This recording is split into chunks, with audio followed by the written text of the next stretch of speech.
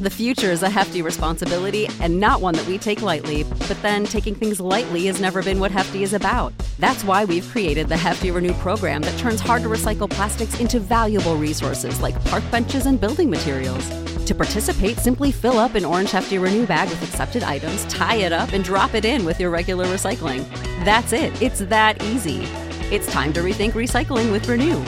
Particular valued resources may vary by geography. More info available at heftyrenew.com. Without the ones like you, who work tirelessly to keep things running, everything would suddenly stop. Hospitals, factories, schools, and power plants, they all depend on you.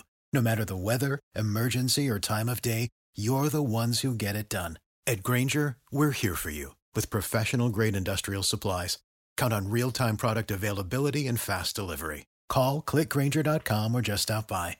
Grainger, for the ones who get it done.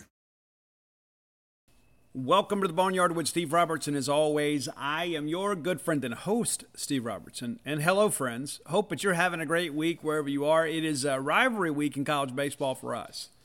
And so we're going to preview the upcoming series against the Ole Miss Rebels. You know, the Rebels have struggled as of late. And let me go ahead and get this out of the gate right now.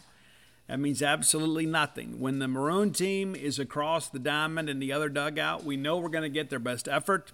It is not in any way a confidence builder to know that those guys have been struggling a little bit. Maybe for our fans, but the reality of it is you just never know. You know, sometimes you need a quality opponent that you have an emotional investment in to kind of get you motivated. We've been there before. We have. Remember back in 2018, you know, we won that series against those guys and, you know, really kind of went on from there. It was a turning point in the season. You could argue that the sweep of Arkansas probably got that run going. But the reality of it is they were a better baseball team than us at that point in the season. We won the series. So we can't take anything for granted in any respects. Listen, thank you guys so much for your support. I get messages all the time from you guys, and I appreciate them. I do my best to respond to all of them. Sometimes life gets busy, and I can't always get back with you. But it's not in any way intended in any disrespect.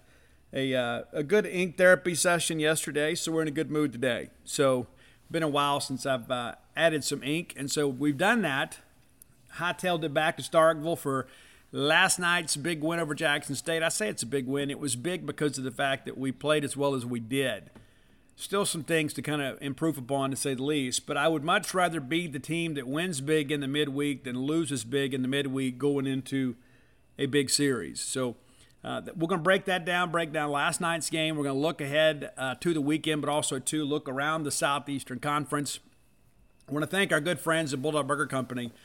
I love Bulldog Burger Company. I'm probably going to see if I can't talk the kid into riding up there this evening to go have a meal together. Maybe I can get my college girls to join me. That's about the only time that I can get them is when I'm willing to buy dinner. You know, such is life, right? And really excited, too. Here on May 13th, Audrey Robertson, my oldest daughter, will graduate from Mississippi State and have to get her Bulldog Club application right away. But she will graduate as a computer engineer and go to work over there in the sunshine state of Florida. Excited for her, to say the least. It's one of those things, too, you think about in life. You know, when you have kids, you always wonder what they're going to become. And you just hope that they're successful. I'm excited to get her off the payroll. Not that she's a big drain, but nevertheless, it's always nice to be able to have them be a little more independent and self-sufficient. But when Audrey was just a kid, you know, like all kids, you know, she wanted to be a professional wrestler and a dance instructor. She used to call herself Awesome A. Like she used to play the game with her older brother, Ani. She'd play the video game, the WWE game, and she was always Awesome A. And she is incredibly awesome. That is stuck. She is still Awesome A. She just doesn't want to be a wrestler anymore. Yeah, maybe, life changes. You know, who knows? Maybe one day she'll decide, I want to go be a professional wrestler. But that's it. Awfully proud of her, and looking forward to that. You know, looking forward to going to commencement and watching my child be rewarded for her academic excellence, and pretty incredible. And then last week, too, for those of you that haven't heard, Mississippi State University finishes second nationally in the National Speech and Debate Tournament, the highest finish in school history, thanks in large part to my youngest daughter, Mia Robertson, who became the first student nationally to win 4 season-long national championships in 4 different categories for speech and debate. So pretty exciting stuff. She'll be back one more year. She could graduate this year, but she's going to go back one more year and take about 14 hours of philosophy and then graduate with a degree in political science and philosophy and then go on law school and save the world. So excited about all of them. So maybe I can get them to break bread with me. I'm just old dad now. What's funny is they didn't realize how cool their dad was until they went to college, right? Because you're just dad, right? You're just the guy that has the debit card and complains when you spend too much money at Strange Brew and things like that.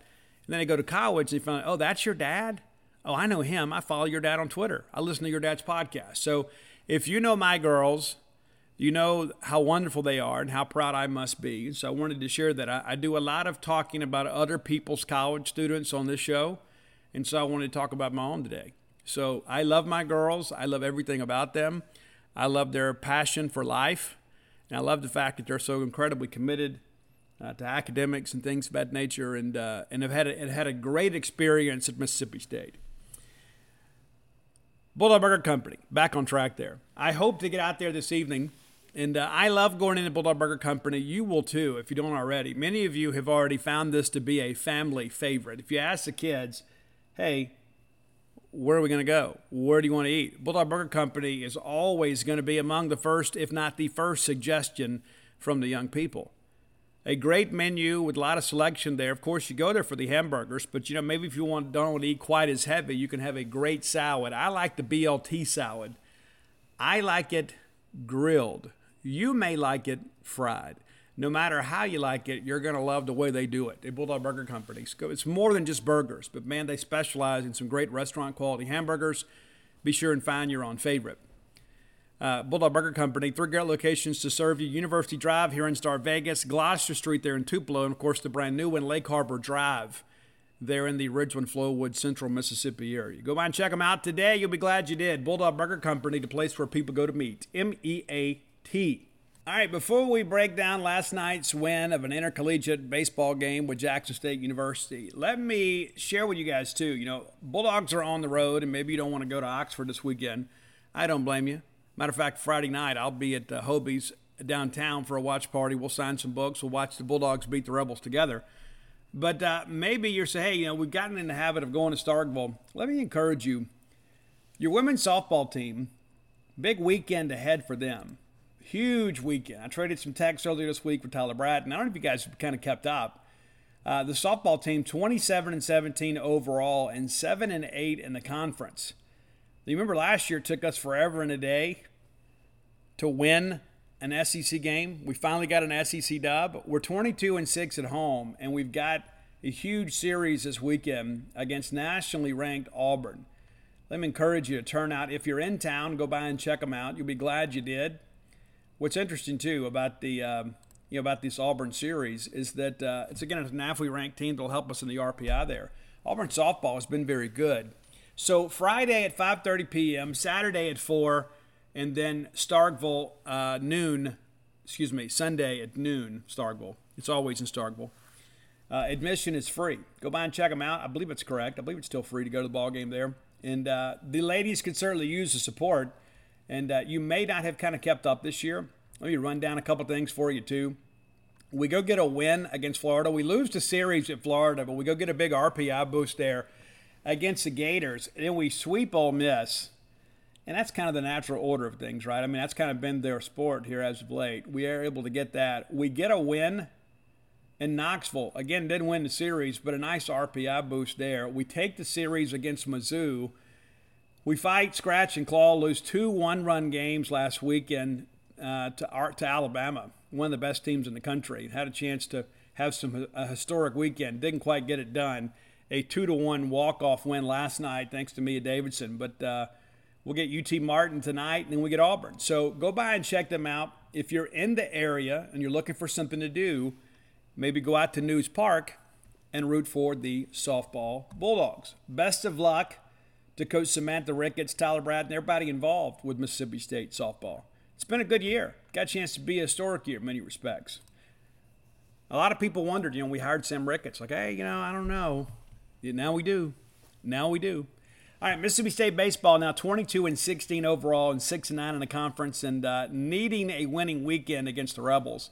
We'll get to that. So before we do, though, let's break down what happened last night at Jackson State. A lot of offense for your Diamond Dogs. And didn't really pitch a lot of guys that have seen some action here as of late. Some guys kind of got an opportunity to go out there and pitch. And we limit Jackson State to 2 runs on 3 hits.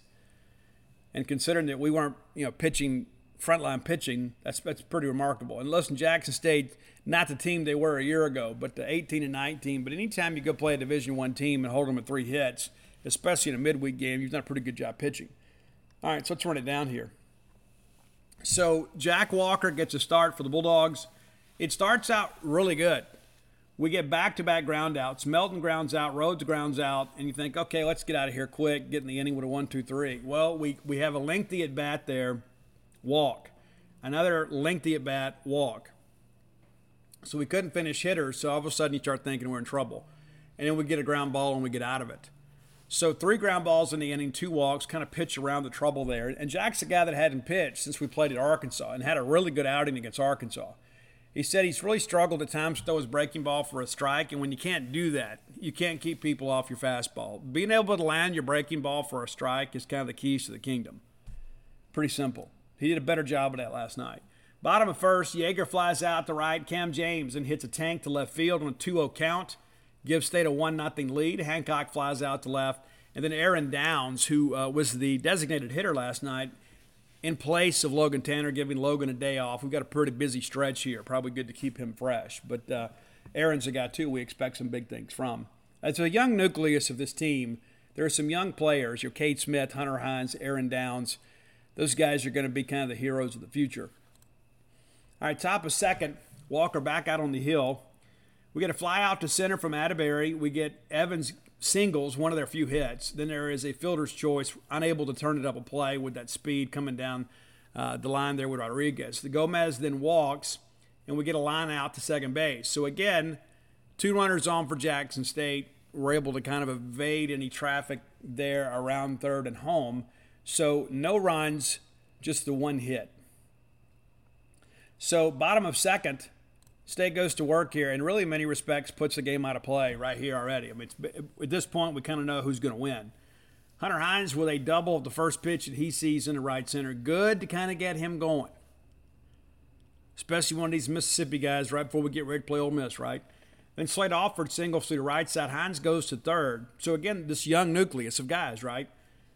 Kellen Clark then walks to load the bases, and you think, okay, we're fixing to blow it open right here. Brad Combust with a fly out to center field just missed the grand slam there. I mean, just kind of mishit it a little bit. But we're able to get an RBI sac fly there. Makes it a 2-0 game. Tanner Leggett with an infield hit chases home another run and make it 3-0. Wild pitch sends both runners up a base. Now you've got, again, 2 in scoring position here. And R.J. Yeager, who had a really nice ball game for the Bulldogs, doubles down the left field line. Leggett and Clark both score to make it 5-0. Cam James flies out down the left field line. Hit it pretty well. Just not quite as well as the one before we went for a home run. Yeager then takes third on a balk, and Luke Hancock walks. And the final pitch, this is a wild sequence here.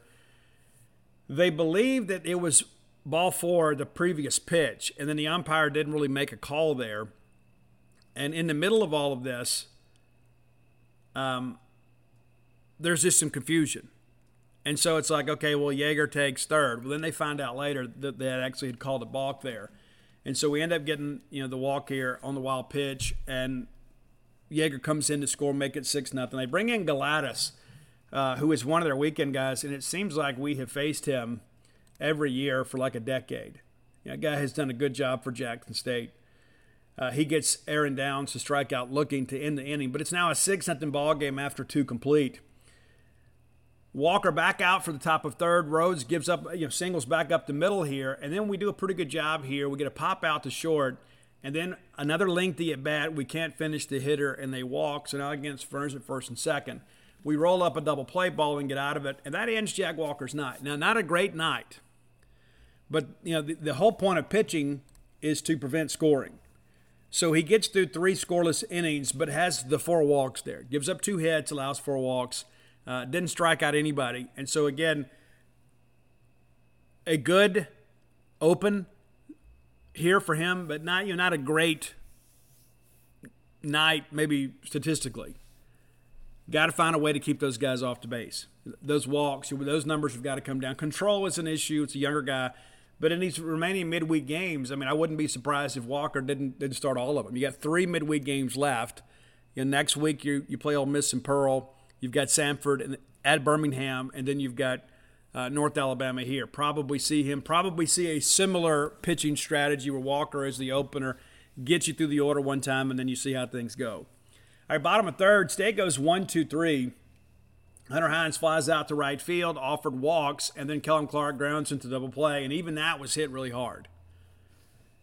All right, top of 4, the return of Andrew Walling. He was the guy that, this time last year, I was hearing some chatter that of all the 4 guys that we were worried about with the MLB draft, he was the most likely to come to school because he wanted to be a starter, didn't want to be drafted as a reliever, and he's come here and he has been basically absent. He's pitched just twice, and a big problem with that is he walks a lot of people.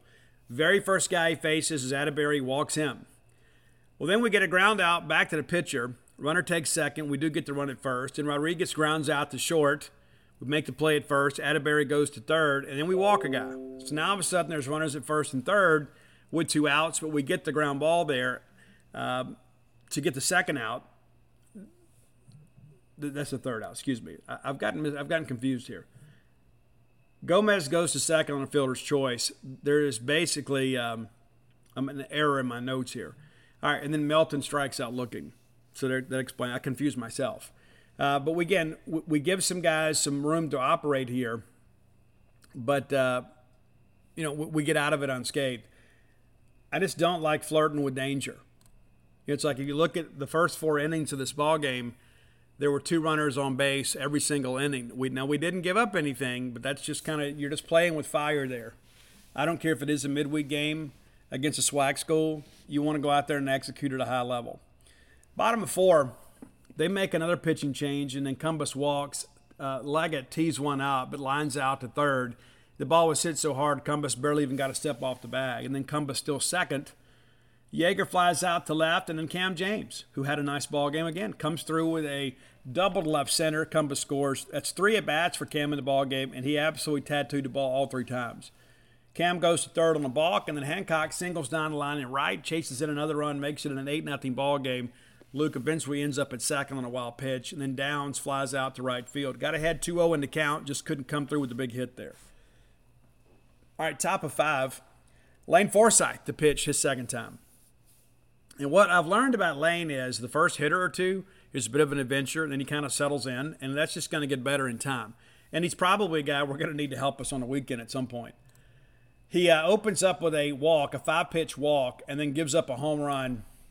So now all of a sudden Jackson State's on the board with 2 runs, 8-2. And then from here, Lane did a really nice job. You get a strikeout looking at Riley. Williams flies out to right field, and then Atterbury grounds out to short. So you say, yeah, well, we finished 1-2-3, but we gave up a couple runs there. So again, 5 straight innings and 2 guys reach base for Jackson State. It's an 8-2 ball game. State removes all doubt here in the 5th. Hunter Hines opens up with a walk, and it's good to see him be patient at the plate. Then they walk. Slade offered a lengthy at bat here. And again, kind of the rally starters here are the young guys. Kellum Clark singles to the right side, load the bases. Jess Davis pinch hitting, flies out to deep center field. Not a big home run hitter, but it's good to see Jess get an opportunity to swing a little bit. Hines tags and scores to make it 9-2.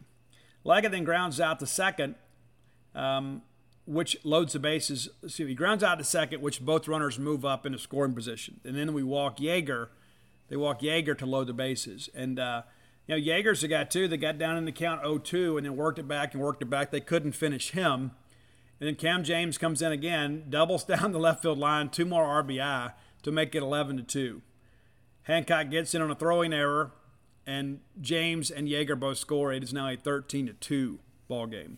Von Siebert comes in to pinch hit for Downs, and K's looking on a full count. There is some of that, too, with Von, and I don't know if it's just pitch recognition for a younger guy here, but we do strike out looking a little too much. And again, he's a freshman, but a guy, too, that we expect some solid play from here in the years to come. He's had some big base hits for State this year, too. All right, top of 6, Mikey Tepper comes on a pitch from Mississippi State. This is when we start really kind of substituting liberally on defense. You get a line out to Evans, and then we walk Rodriguez, and we get back-to-back punchies on Gomez and Melton. So, again, traffic on the bases, not getting the 1-2-3 inning. And, again, I understand the quality of competition. We got to get out there and be strike throwers. All right, bottom of 6, State continues to tack on here. Hines grounds out to second. Mesh then walks, and Quarter walks, and then Davis walks. Leggett strikes out swinging, so you're thinking we're going to load the bases and get nothing out of it. RJ's like, no, fam, I got you. Grand slam on the very first pitch. Right off the bat, we knew it was gone. It's just a matter of how far it was going to carry. Makes it a 17-2 ball game. Braylon Skinner comes in and pitch hits for Cam, and then strikes out swinging. So 17-2, and we bring in Fristow to get a little work here. We walk the first guy we see. We get a strikeout swinging, and then it's a ground ball double play. Back to the pitcher who throws the 6, and then on to first at Hunter Hines. And that's the ball game. 10-run rule, 17-2. We were informed pretty early on that it was going to be, a 10-run rule was in effect, already agreed upon by both teams. And it was really just a matter of how quickly State could get there. And to be fair, this ball game could have been a whole lot worse than it was. We didn't throw a lot of guys that we're expecting big innings from on the weekend, and we began to really kind of put some guys in there to get some ABs once the game had been pretty much blown out here. So we're going to give our Prime Shrimp Player of the Game award to Cameron James. Cam James, 3 for 4 on the night, 4 RBIs, 3 runs scored. Could have basically beat Jackson State by himself with his stat line there. Cam is really beginning to come into his own. Cameron James, too, that nice home run there. And we talked about his numbers being down, and I asked, he's hitting 336. His power numbers hadn't been there. He's been using more fields, and all of a sudden, I asked Lamonis about it, and he goes, I want him pulling the baseball. I want him being that power guy. And him hitting in that 2-hole spot, I think he has learned a lot this year about himself and about how teams are going to attack him. But you let Cam get going, it's going to be awfully difficult for the opponents because you've got some guys behind him. And here's the thing, too. It's almost impossible to have a game where all the horses are pulling. You understand what I'm saying? It just didn't always happen that way. But last night, a lot of your Bulldog regulars with big ball games, Cam James, of course, led the pack and really kind of filled up the stat column. They're really proud of Cameron James. So let's get back to our good friends at Prime Shrimp. PrimeShrimp.com, that's the way to go. There are so many times in life, when I move up here from South Louisiana, I've heard some people say, hey, they have good seafood here. And I'm going to be nice to you when I say they've got adequate seafood in many places in North Mississippi. I don't know they have great seafood anywhere. And so I had a chance to partner with these fine folks out of New Orleans at PrimeShrimp.com. And next thing you know, I'm getting quality shrimp delivered right to my door. It's well packaged. It'll survive the day, even in the Mississippi heat. If it has to sit outside, it's not a big deal. But the best part about it is there is no long-term preparation. A lot of times if you go down to some places and you buy shrimp, you got to peel them, you got to detail them, you got to devein them. There's just a lot of preparation to have high-quality shrimp. Well, these guys have done that work for you. So you boil a pot of water. 10 minutes later, you drop in the shrimp. You just open up that trusty little pouch, those pre-prepared, pre-seasoned shrimp. Let them boil for 10 minutes. Boom, you've got yourself some high-quality shrimp. Whether you're going to serve them over a bed of maybe perhaps fettuccine noodles or even on a salad, PrimeShrimp.com is the way to go. 4 great flavors. I think my favorite one right now is a French Quarter Alfredo. I do like that Louisiana shrimp bowl too. But go check them out today, PrimeShrimp.com, and use promo code Boneyard to save a few bucks on your order. Always money-back guarantee, and orders over 4 pounds ship for free. And trust me, you're going to want to fill the freezer up with these. A lot of positive reviews. You're going to be glad you partnered with PrimeShrimp.com. All right, let's take a quick look at the numbers. We mentioned a couple guys getting multi-hit. Let's face it, friends. We live in uncertain times. Security, probably more important now than ever before. That's why it's important to keep you, your family, your property safe by working with my friends at Eufy. That's EUFY.com. Let me tell you a little bit about this new video smart lock they have. It's super cool because basically you get a 3-in-1 security system here. You can have everything on just one device instead of having the outside of your house look rather tacky because you got all kinds of stuff out there. It's not just about your security, but convenience. No more concerns about losing keys. You can assign passwords to your family members, and you can see who's kind of coming and going. Got that immigrated camera, too.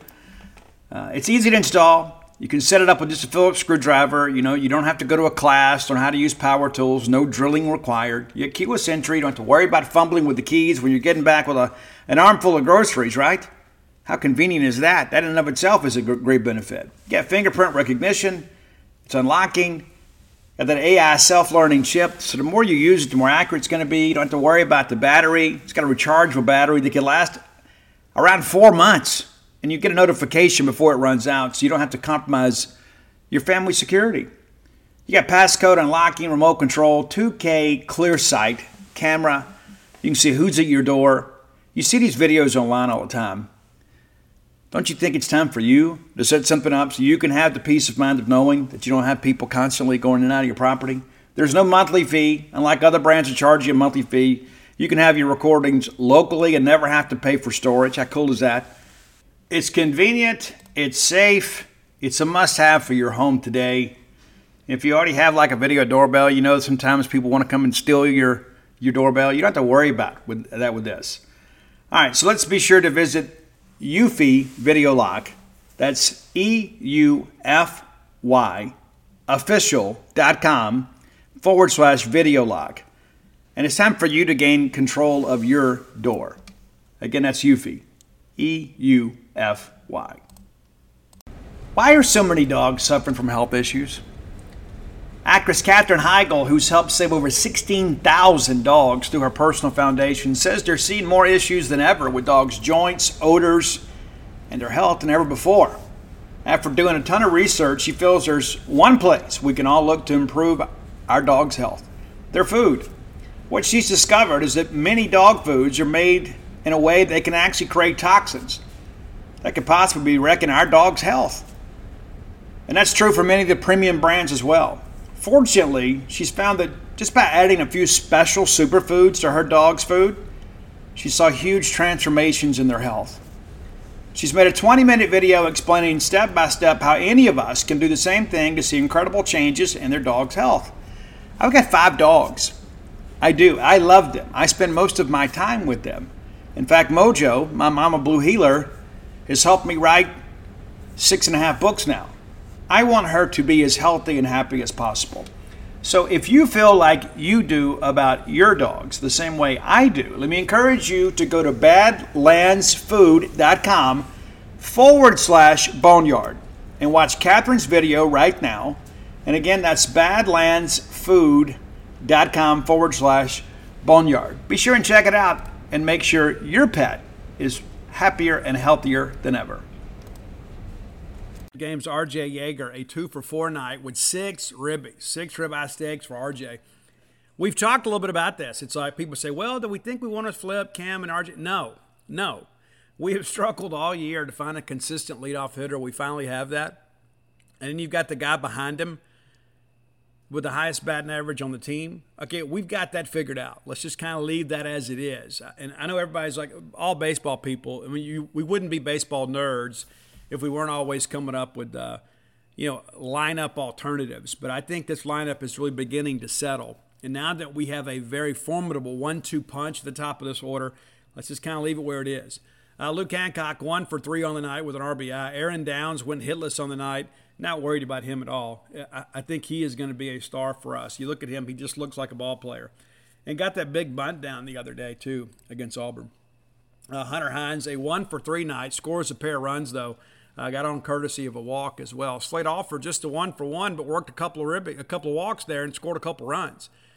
And how important is it? Hunter Hines in the 5 spot, Slade Alford in the 6. Because now all of a sudden you start getting these guys on.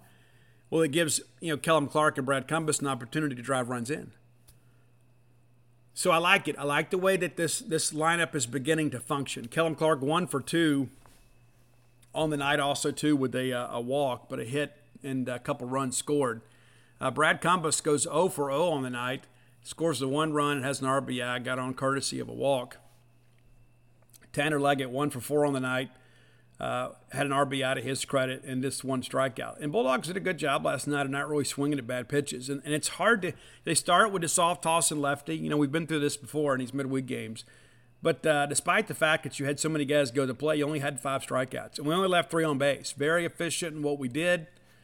You know, I thought we kind of maximized the majority of our offensive opportunities last night. Feel really good about kind of where the offense is right now. Jack Walker, 3 innings pitched, 2 hits, 4 walks, no Ks, no runs allowed. 5 ground outs, and I think that's big too. Of the 10 guys, I guess technically it's 9 guys, the 9 guys that he got out, 5 of them were ground outs. And that's when things are going good. Things are going good, when you're getting ground outs, getting soft contact. So, good effort. Andrew Walling, 1 inning pitched, 2 walks, the 1K. We got it, again, control is the issue with kind of both of these guys. Lane Forsythe has a tendency early in his appearances to leave the ball up, and he has given up two home runs. Give up the solo shot in his first appearance and a 2-run shot here. And just go ahead and prepare. At some point, we're going to need Lane to get outs for us on a weekend. Mikey Tepper, really nice inning for him with the 1 blemish being the 1 walk there. Works 1 inning, no hits, no runs, the 1 walk, 2 Ks, very efficient, just 13 pitches for him. Jackson Fristow, he goes out there, and you got to get him right. I mean, we're going to need Jackson Fristow. We know the guy has talent. We absolutely know that he does. And a lot of people really pulling for Jackson Fristow, for sure. 1 inning pitched, no hits, no runs. The 1 walk, it's a strikeout, and of course rolls up a big double play there to end it. So 117 pitches thrown by the Mississippi State staff here in just 7 innings. And on the contrast to that, Jackson State, 153 pitches thrown. They allowed 10 hits, 17 runs, 15 of them earned. They walked 10, and Bulldogs struck out just 5 times. 3 wild pitches, 2 balks in the game. And, listen, you always expect to win this game. You do. And it's not really about the opponent. We always talk about, it's never about them. It's about us. It's about us. It's about us kind of selling the lineup, selling the defense, and then, 2, getting through the midweek game with a victory without having to go use a weekend arm. Extremely important. So, again, we take care of business. If we had won that game 8-3, we'd feel good about the win. You win that ball game 17-2, you feel even better about the win. Save 1 pitch up, it's a shutout ball game. But when you're pitching a lot of the guys that we are in the midweek, you're going to have some of that. You're going to have some walks. You're going to have some balls that get lifted up in the zone. The difference is you expect a team like Mississippi State to score more than enough runs not to have to worry with all that. And we didn't. So now it'll be a good day at practice. We'll get on a bus. We'll go over to Oxford, and we'll get ready to take on the arch rivals. We'll talk about them a little bit later in the show. But now let's talk about today's top 10 list. Brought to you by closewithblair.com. That's C-L-O-S-E with Blair, B-L-A-I-R.com, closewithblair.com. Blair can get your lawn closed. If nobody else can, chances are Blair can. Yeah, there are some unfortunates that are just in a really bad situation. But here's the deal. There are a lot of people that thought they were a hopeless case, and Blair was able to help them. That's what you get when you work with a mortgage professional. There's a lot of people out there in the lending business that want your business. But not everybody knows the nuance of the game, is able to go talk to that underwriter and kind of plead your case for you. You need an advocate. You need a mortgage professional like Blair Chandler. And here's the deal, too. If you're looking to refinance your home, Blair's your guy. A lot of people ran up credit card debt. Blair tells me about 35% of people are basically living paycheck to paycheck now because they have overextended themselves with credit card. So rather than keep making the minimum payment and kind of prolonging your own misery with all this revolving debt, let's consolidate it down to one manageable monthly payment, and you can do that by using the equity in your home. Many of you are thinking, you know what, Steve, it'd be so nice to be able just to occasionally, just every once in a while, be able to take a breath, not have to constantly worry about going to use my debit card, the day before payday and having to hold my breath, hoping it's going to work out. You don't have to live that way. So get with our friend Blair Chandler, and maybe you're looking to buy a house for the first time. He can get all that taken care of for you. This guy's been in the business 21 years, top 1% close ratio in the country, works for Fairway Mortgage. It's not some subprime lender. This is a company that's been in business forever and a day, recently voted number 1 in customer satisfaction. Reach out to Blair at 601-500-2344. Again, 601-500-2344.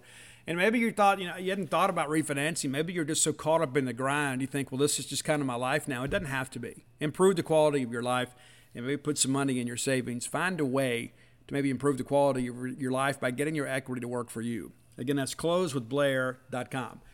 All right. I am not a big fan of the Grammys. I used to be. I don't know if you know, the Grammys were actually named after the gramophone. They were the Gramophone Awards, and they became the Grammys. And it's kind of become a bit of a fraud here in recent years. They don't recognize the rock categories on the air, which I think is a complete joke. So we're going to do some of that today.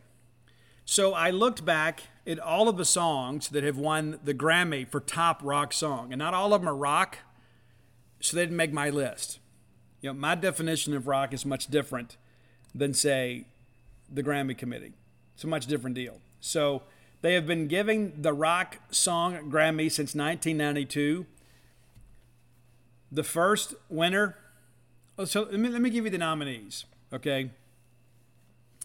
Chris DeGarmo and Queensryche with Silent Lucidity, which I think should have won.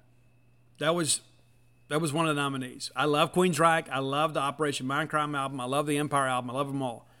But Chris DeGarmo wrote that great song, Silent Lucidity, about his son who woke up from a dream and thought it was real and was inspired to write this amazing song. One of the best songs of my lifetime. It is beautiful. But Silent Lucidity from Queensryche and Learning to Fly from Tom Petty and the Heartbreakers, Enter Sandman from Metallica, Been Caught Stealing from Jane's Addiction, Can't Stop This Thing We Started from Bryan Adams, all very, very good songs. Well, they gave the Grammy to Sting, the Soul Cages. Nothing against Sting, it's just not rock. It's crazy. So 93, this is another one. This is another crazy one. And again, no disrespect to the winner. Bruce Springsteen nominated with Human Touch. I don't think that Brooke is kind of modern rock, but I get it. Jeremy from Pearl Jam. Smells Like Teen Spirit from Nirvana. Digging in the Dirt from Peter Gabriel. And then Eric Clapton won with the unplugged version of Layla, which is a beautiful song. I just don't think that version would be considered rock. But maybe we're in disagreement here, and that's okay. That's okay. There is one I want to throw an honorable mention out to, a song that I probably should have put on here. Sometimes I try to be too cool. Soul Asylum's Runaway Train won the Grammy in 94. And it was a great, great, great group of nominees. I'd do anything for love, Meatloaf, but I won't do that.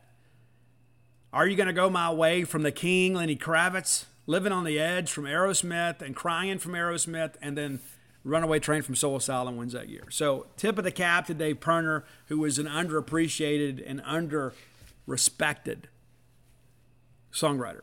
All right, so here we go. Top 10 Grammy-winning rock songs, in my opinion, and here's how I stack them up. You may disagree, and that's okay. Completely okay. All right, so number 10 for me is from 1998. Let's take a quick look at the nominees that year. It was The Difference from the Wallflowers, Crash Into Me from Dave Matthews Band, Meredith Brooks, The B Word song, which is incredible. My pick for this, if I was picking, would have been Criminal from Fiona Apple. I love her. I love that song. But the winner that year is your number 10 song. It's One Headlight from the Wallflowers. And how about the Wallflowers and Jacob Dylan having two Grammy-nominated songs in the same year? Pretty incredible. Number 9 for me is a 1999 winner. This year is kind of a weird time in music. Music was really beginning to kind of transition here. So here are your nominees. It's Bittersweet Symphony by The Verve, and it's okay. Closing Time by Semisonic, it's okay. Celebrity Skin by Hole, Have a Little Faith in Me by John Hyatt, that's a really good one. But I thought the winner was right this year. And I'm not a big Alanis Morissette fan, but I went with this one. It's Uninvited. Uninvited from Alanis Morissette. That's your number 9 song today. Number 8, going back to 2002. Again, music is a little bit in transition here. So U2 had 2 songs nominated, Walk On and Elevation, neither one. Yellow by Coldplay also nominated, and that was probably the popular pick. Aerosmith nominated for Jaded. The winner is Drops of Jupiter from Train. I know it's not the hard rock you expect from me, but I feel that's probably a really good song. So that's your number 8 song, Drops of Jupiter from Train. Number 7, and we're going back at 2020, more recent here. I saw this guy open for the Foo Fighters in the FedEx Forum. I was blown away. I had heard about this guy, watching him play live in the Forum. Incredible. The nominees that year, they expanded the list of nominees this year. History Repeats from Brittany Howard was nominated.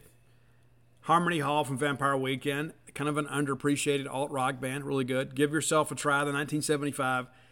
The band that I think should have won it was Fear Inoculum from Tool.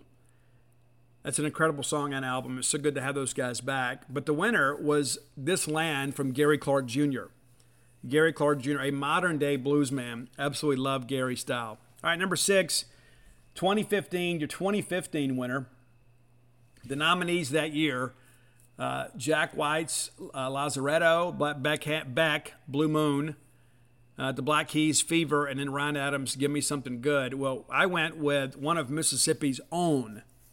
Very proud of this young lady, a beautiful singer, a beautiful artist, and just a beautiful person all the way around. From the group Paramore, it's Meridian, Mississippi's own Haley Williams. Ain't it fun? I dig Paramore. I think Haley Williams is phenomenal, and I don't know why she's not an absolute superstar. She is an incredible vocalist. So if you know her, hit me up. I'd love to meet her. Number 5, going back to 2004, and this is a song that we actually play at Duty Noble Field.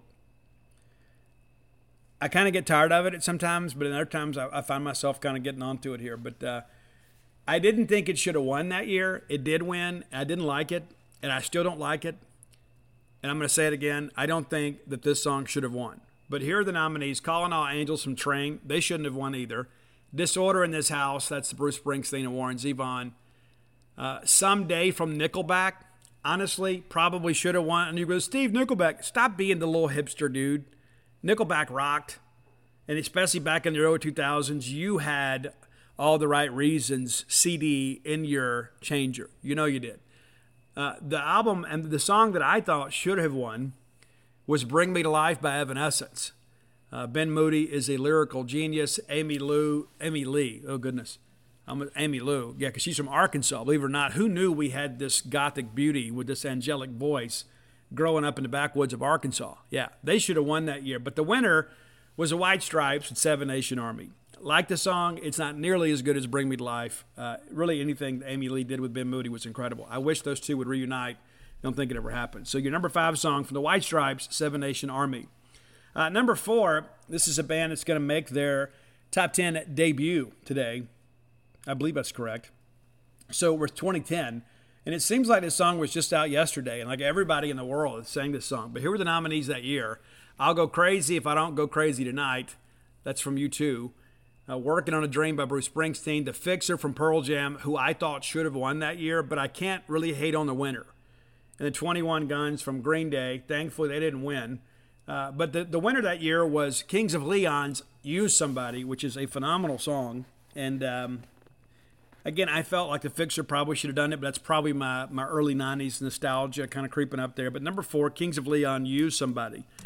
Number 3, the 2012 winner. Again, some great nominees that year. Lotus Flower from Radiohead. Not a big Radiohead fan either. I feel like they were kind of forced on us. They didn't have the substance to really maintain. Down by the Water from the Decemberists. I know a lot of people really dug them when they first came out. Blair will love this to hear one of his favorite bands get a mention. They will not get a top 10 list, though. It's The Cave from Mumford & Sons. And then Every Teardrop is a Waterfall from Coldplay. I thought this was a runaway winner, and I thought it was a very easy selection by the committee, but you never know what they're going to do. It's Walk from the Foo Fighters. Foo Fighters, Walk. That's your number 3 song. Number 2, going back to turn of the century, the 2001 year. And again, this was a great year in music. Music was in transition, and sometimes we forget. We had all these weird bands kind of rising to prominence, and we just didn't know. This year's nominees for Best Rock Song with the Grammys, absolutely aces. I could have gotten behind any of these songs winning. And maybe we should do a 2001 top 10 list one day. But it's Californication from Red Hot Chili Peppers, phenomenal. Bent by Matchbox 20, which is probably my favorite Matchbox 20 song. The song Again by Lenny Kravitz, an incredible song, an incredible video. And then Kryptonite from Mississippi's own Three Doors Down.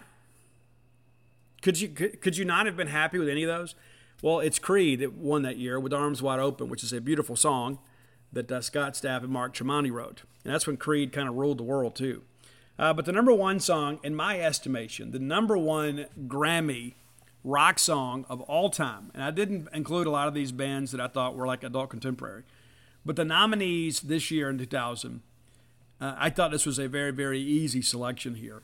It's The Promise from Bruce Springsteen, Room at the Top from Tom Petty and the Heartbreakers, Special from Garbage, Angels Would Fall with Melissa Etheridge, and it's kind of like these. It's an incredible accomplishment to be nominated because in my mind there was no doubt who was going to win, and it's the Red Hot Chili Peppers with Scar Tissue, the number one rock Grammy song of all time. But the number one Grammy award-winning rock song of all time is Scar Tissue from the Red Hot Chili Peppers. You may disagree. That's fine. You can start your own show and have your own list. But that's my top 10 list, and your list would likely be wrong. But again, it's a lot of fun doing these lists, and I appreciate everybody's ideas and suggestions. Sometimes we get a lot of repeats, and some people reach out and say, hey, Steve, what about this, what about that? We've already done them. You can find many of these lists on Roy's Spotify. That's at Dogmatic67. That's DAWGMATIC 67. And if you're an Apple Music user like me, Izzy Mandelbaum puts those lists together for us. But I appreciate those guys doing that. A lot of feedback, too. People say, hey, Steve, you blew it. You didn't include this song. And sometimes you're absolutely right. Sometimes I will absolutely miss one, an obvious one. And I feel kind of silly later. And other times I'll think, you know what, I've absolutely nailed this one and I won't be talked out of it. But that's a great thing about music. It's fun for us to talk about it. And I'm so glad that you guys dig the top 10 list. And thanks our friends at closewithblair.com for sponsoring this segment of the show.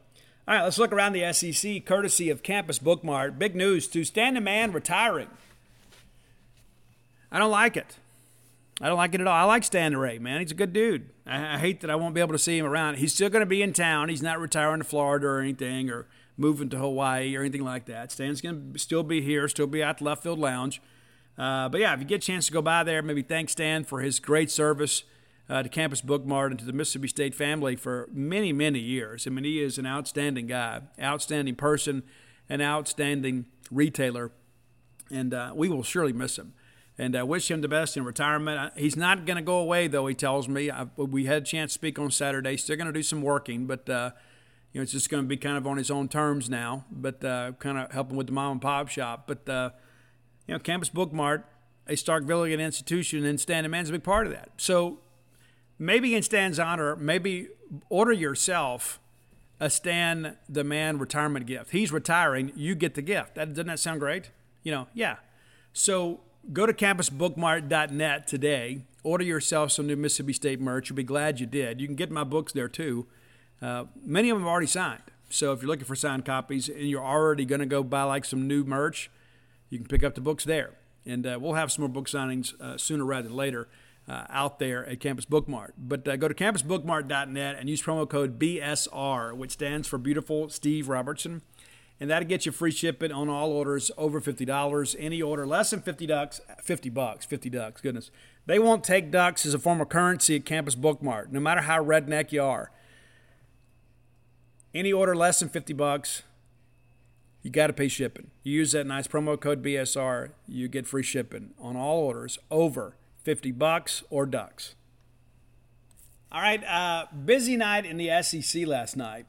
Some surprising results in some respects, but interesting night to say the least. But Louisville, 4-2 winners over Kentucky. That's pretty much expected. Louisville's ranked 16th in the country and will certainly be a hosting destination. Florida comes from behind to beat Stetson 10-8. Stetson, a really solid mid-major program down there that kind of gets after Florida and Florida State. Clemson goes into Athens, Georgia, and beats those guys 8-4. Georgia down to 14th. We went and played those guys. Hey, these guys are pretty good. I didn't think they were a elite team, I guess you could say. But I said, these guys are pretty good. And in hindsight, maybe that series loss won't look as bad as it felt. But they have not really. They've lost now 3 of 4, losing last night to Clemson 8-4. Got absolutely shelled on Saturday, 23-9 by Texas A&M. So again, they've lost 3 of 4, kind of reeling a little bit as they get ready to head to Alabama. We're going to preview that whole weekend stuff, on Friday's show. But not a great loss. Bellarmine goes in there and competes with Tennessee. Tennessee beats them 9-3. And, of course, you don't expect Bellarmine to win this ball game. But Tennessee is rather interesting. they're going to get everybody's best shot, but it's going to be interesting to see how they respond. Texas A&M with a big top 25 win last night. They absolutely hammered Dallas Baptist 14-1. Missouri State makes it a ball game. Missouri guts it out for a 6-5 win last night. Of course, your Bulldogs 17-2 winners over Jackson State.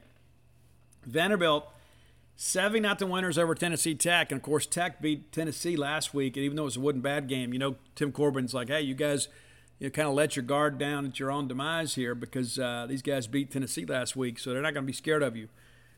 Auburn really struggled with Alabama State last night. And, we've been there before sometimes, too. You get in the midweek game and you don't get the big lead early, and the next thing you know, you're having to kind of scratch this thing out. Guys, it was a 3-2 ball game in the fifth inning, and then Alabama State puts up 4 runs in the sixth. It is then a 5-4 ball game after 6. Auburn has to score in the bottom of the ninth to force extra innings, and then they win it in the 10th. So, not great. Not great. But again, a W is a W. But you'd expect to play a little bit better. And that's what happens. You let some of these teams hang around, they start believing a little bit and say, hey, we can play with these guys. And then in the back of mind, you're thinking, look, can we get out of here with a win? These guys can play with us. UAB goes into Tuscaloosa. Told you guys last week we beat UAB. That was a quality win for us. And I know they're still kind of middle of the pack in Coosa. Casey Dunn's going to have that team playing well. They're going to be a couple years from now.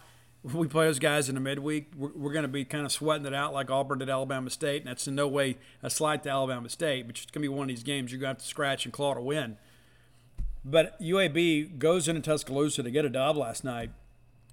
Very big win for them, to say the least. But listen, Alabama jumps out to a 3-0 lead, and UAB puts up 4 in the fourth, and then Alabama ties it in the bottom half. So it's a 4-4 ball game heading to the fifth. Alabama takes the lead finally, and then UAB takes it right back in the sixth. So now all of a sudden it's a 6-5 ball game in favor of UAB. Bama then ties it in the seventh. UAB takes a 1-run lead in the eighth, and then survives the ninth to win it 7-6. Really good effort there. Really good effort. And good win for UAB. Really is. And this UAB team is scrappy. They really, really are. They could be a regional wrecker. And I'm not saying they can win a regional, but they're the kind of team that will go in there and beat somebody and force you to get deep in your bullpen, and then you end up in a loser's bracket game, and you lose. That's a big part of this thing. It's a journey. It's never just one snapshot. LSU 8-4 winners over Louisiana Lafayette, the Raging Cajuns down there. Never sure what to make of the LSU Tigers. One week to the next, you just don't know.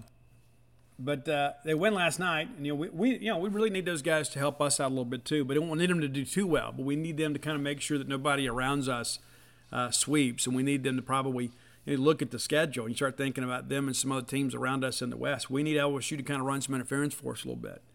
We're going to be similarly situated with a lot of teams, a lot of parity in the league this year. Arkansas State, the Fighting Tommy Raffos, fall short in Fayetteville 10-1. Arkansas might be playing their best baseball of the year right now. They're really, really playing well. Really playing well. And that's not to say that the Red Wolves, aren't a well-coached program, but Arkansas ranked 4th in the country right now. And at the beginning of the year, we thought maybe they lost too much. But then you work the portal, you get some guys in, you have some guys come to school you weren't expecting. Arkansas is right back in the thick of things. It's kind of scary. It's kind of good to have that behind us, right? And then, so then all of a sudden we look at Ole Miss. Wow.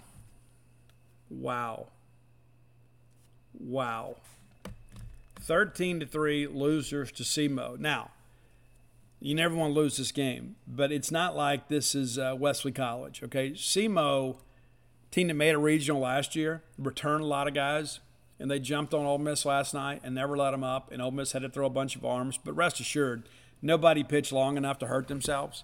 Kimbrell's the only guy that went 2 innings. Everybody else is like an inning or less. So there's nobody out there that is going to be unavailable this weekend if they need them. But it turned into a Johnny Holstaff day, and it was nearly a historic event. We were kind of scrambling, kind of talking among ourselves, trying to see when's the last time that an SEC school got 10-run ruled in their own stadium. And outside of maybe when we played the SEC tournaments on campus, I would venture to say this is probably rarely, if never, happened. It's pretty remarkable to think about that because, you kind of agree ahead of time about, okay, we're going to have a 10-run rule, but it's usually for the visitor. So the visitor doesn't have to eat up arms in a losing effort, right? You start losing a ball game, it's kind of a gentleman's agreement. It's kind of a courtesy.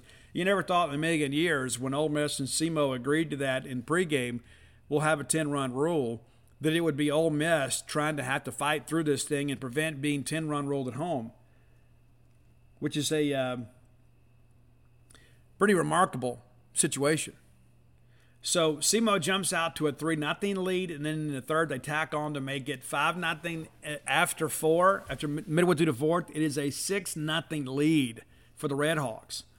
Ole Miss finally gets on the board, and SEMO's like, don't even think about getting up. They hang a 3 spot in the fifth. This game is over. Now it's just a matter of Ole Miss. Is Ole Miss going to be 10-run ruled? They put one on in the sixth. Ole Miss holds them off the field in 7. And then in the 8th inning, it is now 11-1, and Ole Miss needs to score to prevent being 10-run ruled at Oxford University Stadium. They do. They get a solo home run from Taiwan Malone that makes it an 11-2 ball game. So you know you're going to go to full 9. And then SEMO's like, well, we're going to answer that with 2 more runs of our own. Makes it a 13-2 ball game, and then Ole Miss hits another home run, a pinch hit home run in the 9th. So they lose 13-3. So you don't have the dubious distinction of being 10-run ruled in your own ballpark. You still got beat by 10. That's happened to us too, but not against Southeast Missouri State. And again, SEMO is a team that will likely make a regional. They've been outstanding this year, but not good. Not good if you're Mike Bianco at all. And you start looking through these numbers here too. Ole Miss scored the 3 runs, had 10 hits, also made 3 errors. Just not making plays behind them. But look at the numbers here. Johnny Bench is not nephew, his fake nephew, Justin Bench. Remember that story? When they tried to say it was Johnny Bench's son? And technically, I guess they're correct. It's John Bench, no relation to the Hall of Fame catcher, Johnny Bench. 2 hits. The only Rebel in the lineup to get more than a hit. So not a great night offensively. Tim Elko goes 0 for 3.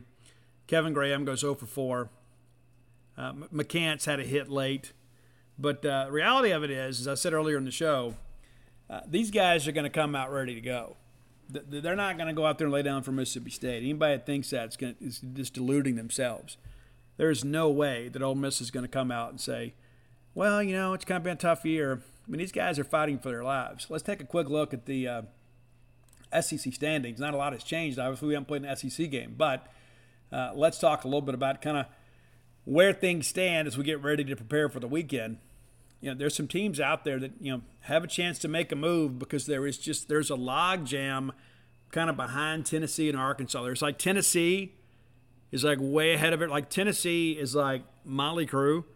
And then Arkansas is like Guns N' Roses. And then everybody else is kind of Glass Tiger. And then there are a few people at the end that are like New Kids on the Block, at least dressed that way. But, outside of Tennessee and Arkansas, it's really kind of bunched up there. So Georgia's 9-6 in the conference, 26-11 overall. But with Jonathan Cannon, what's going to happen there? Vanderbilt 7-8 in the league, 26-10 overall. Florida right there at 6-9. South Carolina 6-9, Missouri 5-10, Kentucky 5-10, and so there are 3 teams in the league that are 5-10. One of them is named Ole Miss. What's interesting too, beginning of the year, everybody has a big non-conference jump. You're like, hey, look at this. I don't know if you guys know this. Maybe you hadn't paid attention because Ole Miss was trolling us early in the year. We're losing ball games. We're like, oh, it couldn't be us. Couldn't be us. Even the official account out there is trolling Mississippi State people. Well, we've saved all that. And we're hoping we get to use it this weekend. We're hopeful. We're hopeful we are. But you may recall, beginning of the year, Ole Miss just starts out in this just absolutely incredible start. They lose to 1 game to Central Florida. But they begin the year with 13-2, something like that. And rise to number 1 in the country. And they have lost 8 of 11 since then. And maybe you hadn't been paying attention to the standings, but your current records, Mississippi State 22-16, and we think we're having a bad year. We really do, because we are. Ole Miss now 21-15. So Mississippi State has now surpassed Ole Miss in wins. We expect that, but Ole Miss was expected to be an Omaha team this year. So now State is a game ahead of them in the win, and we're behind. We've played 2 more games, but 22-16. So again, Ole Miss gets out to the big 13-2 start, and since that time, it has been really, really rough. The 13-2 start, and now they're 8-13 since then. So we're catching them at a good time, and we're going to preview them after this next segment of the show, brought to you by our friends at Portico. But before we move on, I just think it's important to look at the league right now and understand that there are a lot of teams in here. We go have a good weekend this weekend, and then a good weekend in Missouri. All of a sudden, we're right back in the thick of things. It's important. You got to keep playing games. Auburn right now is 8-7. We beat them last weekend. They are in a 3-way tie for second in the West with Auburn, Alabama, who we also beat, and then Texas A&M, who we're still to play. LSU is a game ahead of us, and that's the thing you think about, man, if we just won one of those games. So we are right there in the middle of all of that. We could end up finishing top half in this league despite the fact that we've had all this adversity. So there's still a lot to play for. And it's not just about bragging rights. It's not just about hanging another banner or putting another graphic on the wall at Duty Noble Field. We've gotten a little spoiled at Mississippi State. We expect to go. We expect to go to Omaha. We have in the last decade, we have been to Omaha more times than not. And so we're beginning to kind of think to ourselves, hey, we just need to get in a regional somewhere because we're beginning to figure some things out. We're beginning to figure the pitching rotation out. We're still starting to kind of work through this bullpen thing, and we're trying some other arms. We're trying to piece this thing together, and that's really kind of the last piece to fall into place. You feel good about your starting rotation. You're beginning to feel good about your defensive lineup, even though there's some times we got to play better. But this is an offense that has a real chance to put some runs on the board. So if you're Mississippi State, let's just take the emotion out of this, right? When we begin to look at Mississippi State and Ole Miss. Because the fear of losing to them sometimes exceeds the joy of winning. Because we're rivals. That's part of it. But this is a team that's very talented. They're just not playing well. And I think it's important to kind of look back here. If we were on the other end of this, and if you go read the Ole Miss message boards, and I have, that's like when they lose a big ball game, I go put on a pot of coffee. But when you look at what they have done in recent weeks, you ought to have a little bit of confidence. If the shoe was on the other foot, we would be predicting a sweep. But you know what? Those guys are going to sweep us. They're better than us. And we're not setting the woods on fire, but we're playing better than them. But again, sometimes all you need is your rival to show up, and you have an opportunity at this point to kind of turn the season around. But when Ole Miss beat Memphis, they were 16-4 and ranked number 1 in the country. 16-4. I'm going to write that down. And then they get swept by Tennessee. They beat North Alabama. They take 2 of 3 from Kentucky. They lose to Southern Miss in a midweek game. They get swept by Alabama. They beat Murray State. They lose 2 out of 3 to South Carolina. And then they lose to Southeast Missouri State. You know what the record is now? It's 21-15. So you can do the math on that. They have won 5 games since Memphis. And they've lost 11. So they've lost 11 of 16. It's right for them to be concerned. Because it seems like we're starting to figure some things out, and they're starting to have a lot of things go wrong. They've got some injuries, too. That's baseball, unfortunately. Sadly, it is. I hear some talk out there, maybe some changes in the way the college baseball schedule works to try to preserve some arms because of the fact that it's becoming a little more commonplace. We want guys to come to school. A lot of innings you got to cover, man. But this is an Ole Miss team that is not playing exceptionally well. They know it. We know it. And there are some of our fans are thinking, well, I'm sure they'll turn it around this weekend when we get there. They may, but I'm not going to live life thinking that way. I'm not going to sit here and think, well, this is an Ole Miss team that, that they really haven't beat anybody of note as of late. And I think when you really go back and you look at their schedule, it's really been kind of smoke and mirrors in many respects. You go back to Charleston Southern, they sweep those guys, and then they tweet out that silly graphic. I don't know if you guys have kept up at all. Maybe you hadn't. Let's do this research together while we're here together. This is live time research here, right? You guys down for that? Let's take a quick look at this Ole Miss schedule. Charleston Southern, the baseball power out there. Maybe you've kept up with those guys. Maybe you know those guys a lot better than I do. I haven't kept up with them. But just so you guys know, Charleston Southern, the great power that inspired that stupid tweet, they're 14-22. 14-22 on the year. Say, oh, but Steve, we swept them. Yeah, you did. You did. Arkansas State, I love Tommy Raffo to death, but that they haven't been great. They haven't been. They take a couple of midweek games against Virginia Commonwealth. Remember those guys were here last year. They came in here, and some of our people are all worried about the Rams because they had the nation's longest winning streak when they came in, and the guy said, "I'm gonna beat us too." They didn't. But VCU, you expect those guys, with all the pieces to come back. They're going to be strong again. They're 20-15. 20-15. 5-4 in their conference. Not great. Central Florida, that's a solid mid-major program. Oral Roberts had won a game against Ole Miss, and then you get into conference play. And so my point is that, there was a lot of false confidence and a lot of false bravado that was kind of involved in all of this early scheduling stuff. It's like, hey, well, let's go schedule these guys, and we'll put up some numbers and get some confidence and kind of get everybody rolling. And listen, I don't blame Mike Bianco for, especially when you've got some pitching issues. Let's get some guys some innings. Let's get them some winnable games to get them some conference before we get into league play. I get it, but the perception of this Ole Miss team was completely wrong. And that's one thing I said in the beginning. I really felt like Ole Miss would be better than they are today. I'd love to sit here and tell you that I told you so. I did say I didn't get all the Ole Miss hype because they didn't have any pitching. But I did think that they were good enough offensively that once they got into Sunday games and everybody else kind of ran out of pitching, that they would be able to take full advantage. They have not been able to do that. In case you hadn't paid attention, they are really, really struggling on Sundays. Have lost 3 of the last 4 Sundays. So game 3. That's a game I think you look at and you say, you know what, we got to find a way to win that game. We got Cade Smith going that day, so we got to have a little confidence. But this is, again, we're going to preview Ole Miss here in the final segment of the show. But I think when you look at where they are and kind of where things are trending, I think if you're Mississippi State, you got to have a little confidence. You got to go over there and bring your best effort, but at the same time, too, I don't think there's anything to be scared of. All right, let's take a more in-depth look at the Ole Miss Rebels. This segment of the show brought to you by Portico. My friend Brooks Bryant, he's another guy that knows about beating Ole Miss.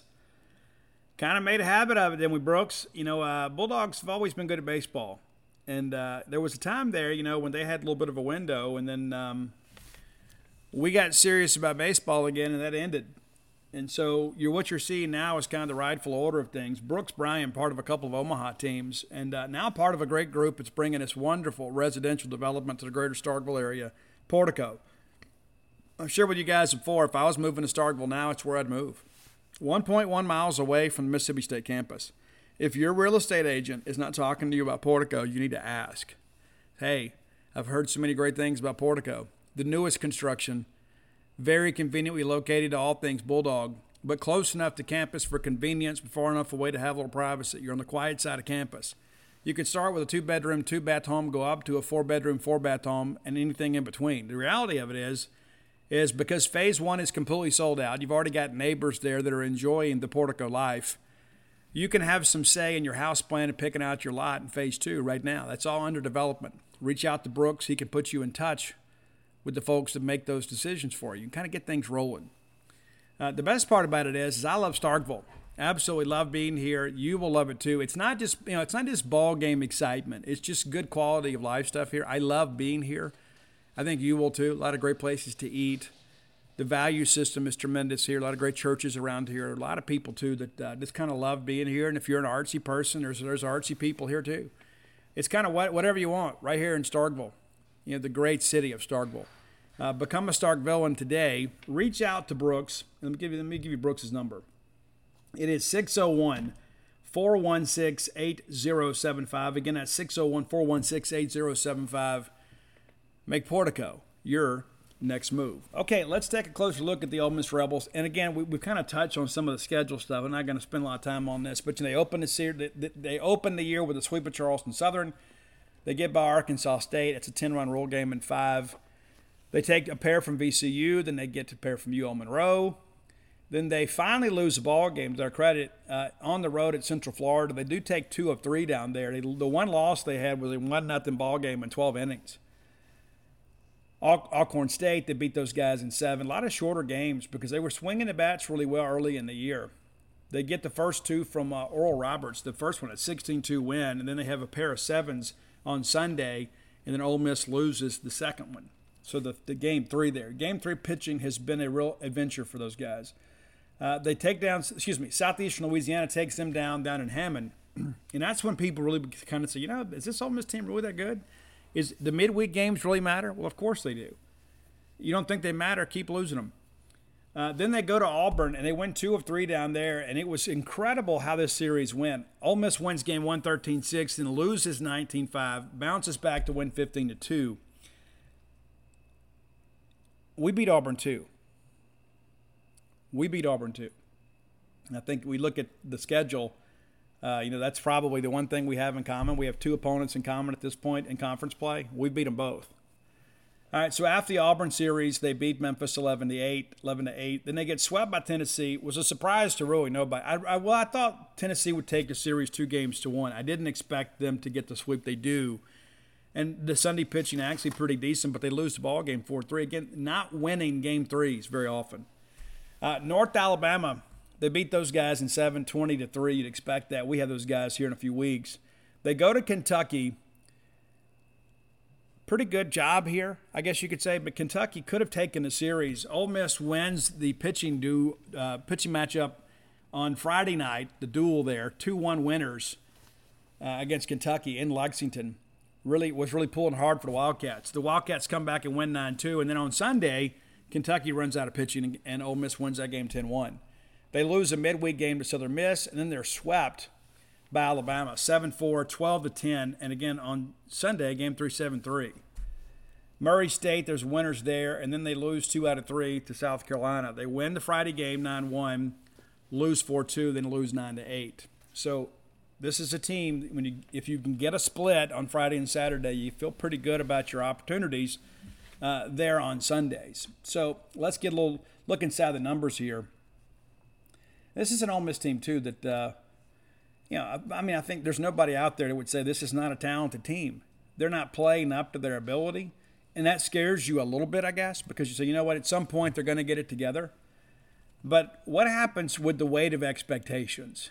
When you're constantly told how good you are, and then you don't go out there and perform on the field, when does that become, a mental issue for you? All right, let's look at the hitting aspect of it. Tim Elko, probably good for the college game for him to come back. He's having a really good year for those guys. He's hitting .320. He's got 15 dingers and 47 RBIs. But you know what? You can pitch around him, and your chances are you probably should. One of the things I like about Tim Elko is you see the bigger guy, you think, well, he's just muscling balls out. That's not true. He can do that, but he's so much better than that. The thing that I like about Tim Elko, especially being a bigger guy, is he's short to the baseball. He is short to the baseball. How many times do you see the big, strong guy that has the big, long swing, gets his hands out away from his body and just tries to club everything? Tim Elko is a professional hitter. He really is. And at his age, you kind of wonder, where he ends up and how quickly they move him through the minors. But this is a guy that can barrel a fastball up. You got to get him swinging on breaking stuff. You got to be able to have good spin rate. You can't get in predictable counts because Elko can make you hurt. And that's the thing, too. When you look at what State did to Sonny DeShar last weekend, we'll have a good game plan. But you got to make sure you don't have people on base in front of him. Because if he does hit a home run out there, and he's certainly capable of hitting them, he's got 15, that you got to make sure it's a solo home run. Also has a couple stolen bases this year. How about that? Not a lot of ground in a double plays either with him. A lot of bigger guys, too, try to overswing, and somebody gets a slider under a barrel. But he's also a guy, too, that has some swing and miss. 43 Ks on the year, which is far and away the most on the team. And you expect that with power hitters, right? It's just kind of part of it. Kind of how it was in the 80s. You had a lot of guys out there hitting 30, 40 home runs, striking out 100 times a year. Okay, Kemp Alderman is a guy hitting .306 for them. He has started 29 games for them. 5 dingers, 17 RBIs, 1 for 1 in stolen bases. But, guy's done a pretty good job getting on base, right at 400 on base percentage, and just 25 punchies in 98 at bats. Justin Bench, the aforementioned Justin Bench, no relation to Johnny Bench, hitting 301, having his best year in a uniform in many respects. Started all 36 games, 1 home run this year and 26 RBI. And I would venture to say, too, I mean, and again, all due respect to Justin, John's son, I don't know that he could have ever lived up to kind of the hype that some of those people placed upon him. A lot of that was artificial. The guy's a good college baseball player. He is a good college baseball player. 4 of 9 in stolen base attempts, though, not exactly the best there. T.J. McCants, another guy, great athlete. They thought he was a shortstop. They made him a center fielder. Just couldn't handle, the grind of the SEC infield. But he's a guy that's been okay. I think that he's a guy, too, that is probably projects better as a pro ball player than he does a college guy. I think that he's a guy, he just needs at-bats. He needs to get into the minor league somewhere. Has started all 32 games this year, just 99 at-bats. They've got him down in the order some, just 28 hits on the year, 3 doubles. Does have 5 home runs to his credit. So he is a guy that can hurt you a little bit. You can't get loose and fast with a fastball. He's a good fastball hitter. He's a guy that struggles at times with the off speeds. You got to make him pay for that. 7 of 10 in stolen bases. Jacob Gonzalez, to be honest with you, I think he's Ole Miss's best player, even though I don't think that he is playing up to his potential. This is a guy that has first-round ability. And, sometimes it's a culture thing. Sometimes you have these guys and they get up there and all of a sudden, it's like, hey, you're this, you're that, and whatever. And some guys can't handle all the accolades. But Gonzalez is a guy that can absolutely swing it. I think he's a first-rounder. I don't know that he goes in the first round, but I think whoever gets him gets a first-round talent. Is he a shortstop on the next level? Is he a third baseman? I don't know. But I do think that he's a pro baseball player. There's no doubt about it. He's hitting just 278, though. And that's down a little bit from what expectations were. But 42 runs scored on the year, which is a team high. He is a guy, once he gets on base, he finds a way to get around. And some of that, too, you benefit from hitting in front of Tim Elko. But 35 hits on the year, 8 doubles, which is a second on the team only to Justin Bench, a couple triples, and 11 home runs. So double-digit home run guy there for them. They've hit 51 as a team. 26 of them come from Elko and Gonzalez. 31 RBI on the year for him, too. Again, good player. Really, really good player. Hayden Leatherwood, this is a guy that's been up and down, in and out of lineup, hitting 275, got 23 starts. I'm sure we'll see him at some point. He plays one of those outfield spots. Just kind of depends. They've kind of tried to find some continuity out there. 22 hits for him, 3 doubles, a triple, and 3 dingers, and just 13 ribbies on the year. Again, a guy last year, there was a lot of talk about him. He just hadn't made the jump that they'd hoped for. Reagan Burford has kind of been an error machine for them. He has just simply not made the plays. He has started some in place of Peyton Chatinier at times. It's just interesting to kind of see this dynamic come together, but he's hitting 270, 100 at-bats on the year, 27 hits, 8 doubles, and 3 home runs, just 19 RBI. But as a guy that hadn't really played exceptionally well defensively. Chatinier, as another guy, too, has played a lot. But he's also missed a handful of games, too. I know that the other day he didn't start. They were trying to give him a chance to kind of rest and watch, put him in a ball game, and he grounds into a big double play out at South Carolina that ultimately kind of cost them a big inning there. But 122 at-bats, was among the team leaders. 26 runs scored, 28 hits, 4 doubles, 2 triples, 5 home runs for him. 26 RBIs. A guy that plays pretty well in their park. But, again, 230. Not what you expected from him. And, again, striking out way too much. 31 Ks, which is second on the team. That's a lot. Hayden Dunhurst, another guy that I think is probably going to be a guy that makes a big league someday. But offensively, he has not been anywhere close to what they need him to be. And he's been banged up. He hurt his shoulder sliding into second on a double at South Carolina. Read Mike Bianco's comments last night. They're going to try to get him ready. Doesn't know if he starts this weekend. Maybe he DHs. Maybe he's a pinch hitter. But he's not 100%. He's one of the best catchers in college baseball. I'm talking about Hayden Dunhurst. He's hitting 222. And he's missed 9 games. And, of course, some of that, too, is, in midweek sometimes you'll play, your backup catcher there. But, Dunhurst is a guy, he's got to get it going. And he is a guy that is very, very good at holding runners. It's very difficult to steal bases against him. And now you've got that jammed shoulder you're dealing with. And so, again, he's less than 100%. But, a guy that's hitting about 220, you begin to look at this and say, you know what, maybe he hurt himself by coming back to school. I believe he was draft eligible last year. But 222 and is a catcher at a premium position. I do think that he is a guy that is an early round talent. And you probably could have convinced me last year he could have been a first rounder because of the position that he plays. And again, very good defensive catcher. And so when you don't have him in there, you're playing a guy that's not nearly as talented back there behind the plate. And again, 3 home runs, just 15 ribbies for him this year. Taiwan Malone is a guy that hit the big tank last night. He's a guy that has kind of served as a pinch hitter. But, we'll probably see more of him. He's not participating in football practice and spring practice, and so he's appeared in 9 games, all of them as a reserve relief guy. Calvin Harris is a guy that has been a decent guy for him too. Has played last night in the ball game against Southeast Missouri State, hitting .386, but just 15 starts to his credit, 57 at bats, 22 hits, 4 doubles, a triple, and a home run. Kevin Graham is a guy that has been hurt, and they have finally kind of gotten him back. He had a tough night last night at the plate, but 18 starts for him. But, again, a guy that can hurt you a little bit. 5 home runs for him too. He's another guy too. Not an elite defender, but you need his bat in the lineup. Hudson Sapp's a guy that hit a pinch hit home run last night. Ben Van Cleve, a former starter for them, has only started 9 games this year. Not exactly sure what's happened there, but the reality of it is that he has not been the guy. He was a strikeout machine last year. Those were one of the things you looked at and felt like he was a guy that was really going to struggle against SEC breaking balls. But this is a team that has walked 168 times. They've walked 141 hitters. But as a team, they're hitting .283. Opponents are only hitting .250 against them.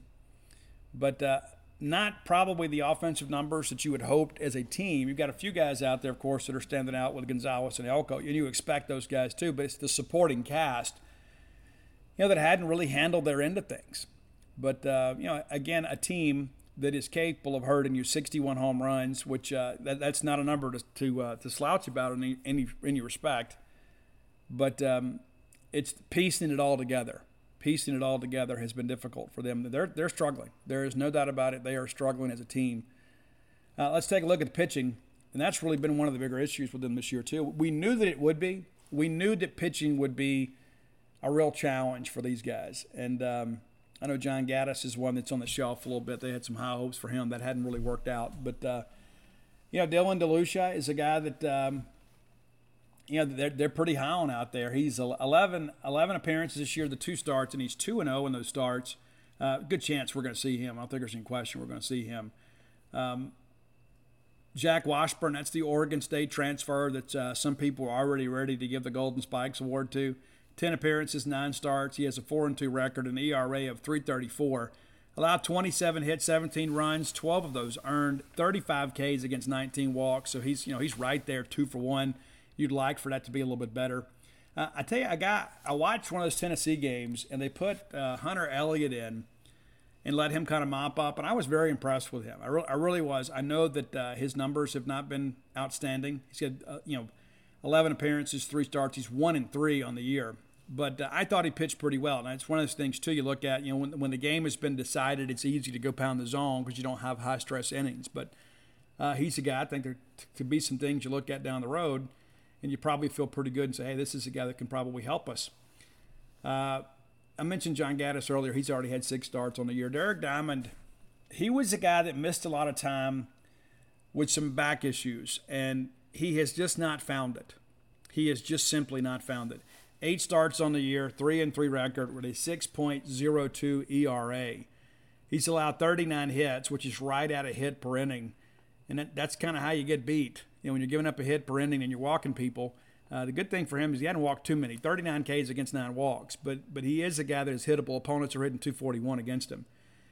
Jack Doherty was a guy that has been so incredibly hyped to the point that it was unfair to Jack. I mean, I don't know Jack Doherty. I don't know his family. But people had made such this cult following about him, and he has not lived up to the expectations. If we see him this weekend, I think we'll be excited about it, to be honest with you. A 5.79 ERA for him. His 8 appearances and 3 starts. 1-1 record. Does have 1 save. He's 23 and a third innings pitch. He's allowed 28 hits, so over a hit per. He's allowed 15 runs, all of them earned. 39 Ks against 8 walks, but here's where the rub is. Opponents are hitting 295 against him. 295. That's rough. And so you start running through this thing, you start thinking, okay, well, who can they count on? Well, there's not a lot. Drew McDaniel's a guy that they've started some too. Matter of fact, he was the opener last night. He has 12 appearances, 5 starts with a 6.04 ERA. It's incredible to think about that too. 32 Ks against 14 walks, allowing over a hit per inning. 22.1 innings pitched and 23 hits. Has allowed 20 runs, 15 of them earned. 14 walks against 32 Ks. And so, as a staff, they're getting some strikeouts, but they're also walking some guys. It sounds similar to us, right? But I actually think our starting pitching is better than theirs, and their bullpen is essentially non-existent. You look at some of these guys that have pitched, it has not been, the innings are kind of spread out because they're searching to find some guys. So I suspect, of course, that we'll see Derek Diamond, Dylan DeLucia, and Jack Washburn. I think that is pretty much established. You're going to see those guys. John Gaddis is still a bit banged up. Don't know what's going on there. And Hunter Elliott's a guy that we'll likely see too. But, Riley Maddox is a guy that's pitched some in relief for them, and he has been largely ineffective. He got a 4.79 ERA, 13 appearances, a 2-1 record, just over 20 innings pitched, and again, another guy getting enough over a hit per inning. Allowed 11 runs, all of them earned, 15 Ks against 8 walks.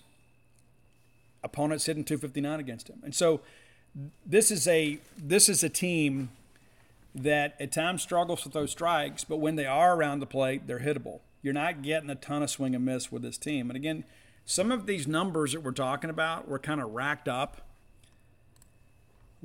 in against non-conference opponents. So let's take a quick look, if we can, at kind of how things have gone in the SEC and see who's doing well for them. And I thank Ole Miss for having this information split between conference and non-conference when you choose it. So Josh Mowett's a guy that we beat last year. Opponents hitting .313 against him in conference play.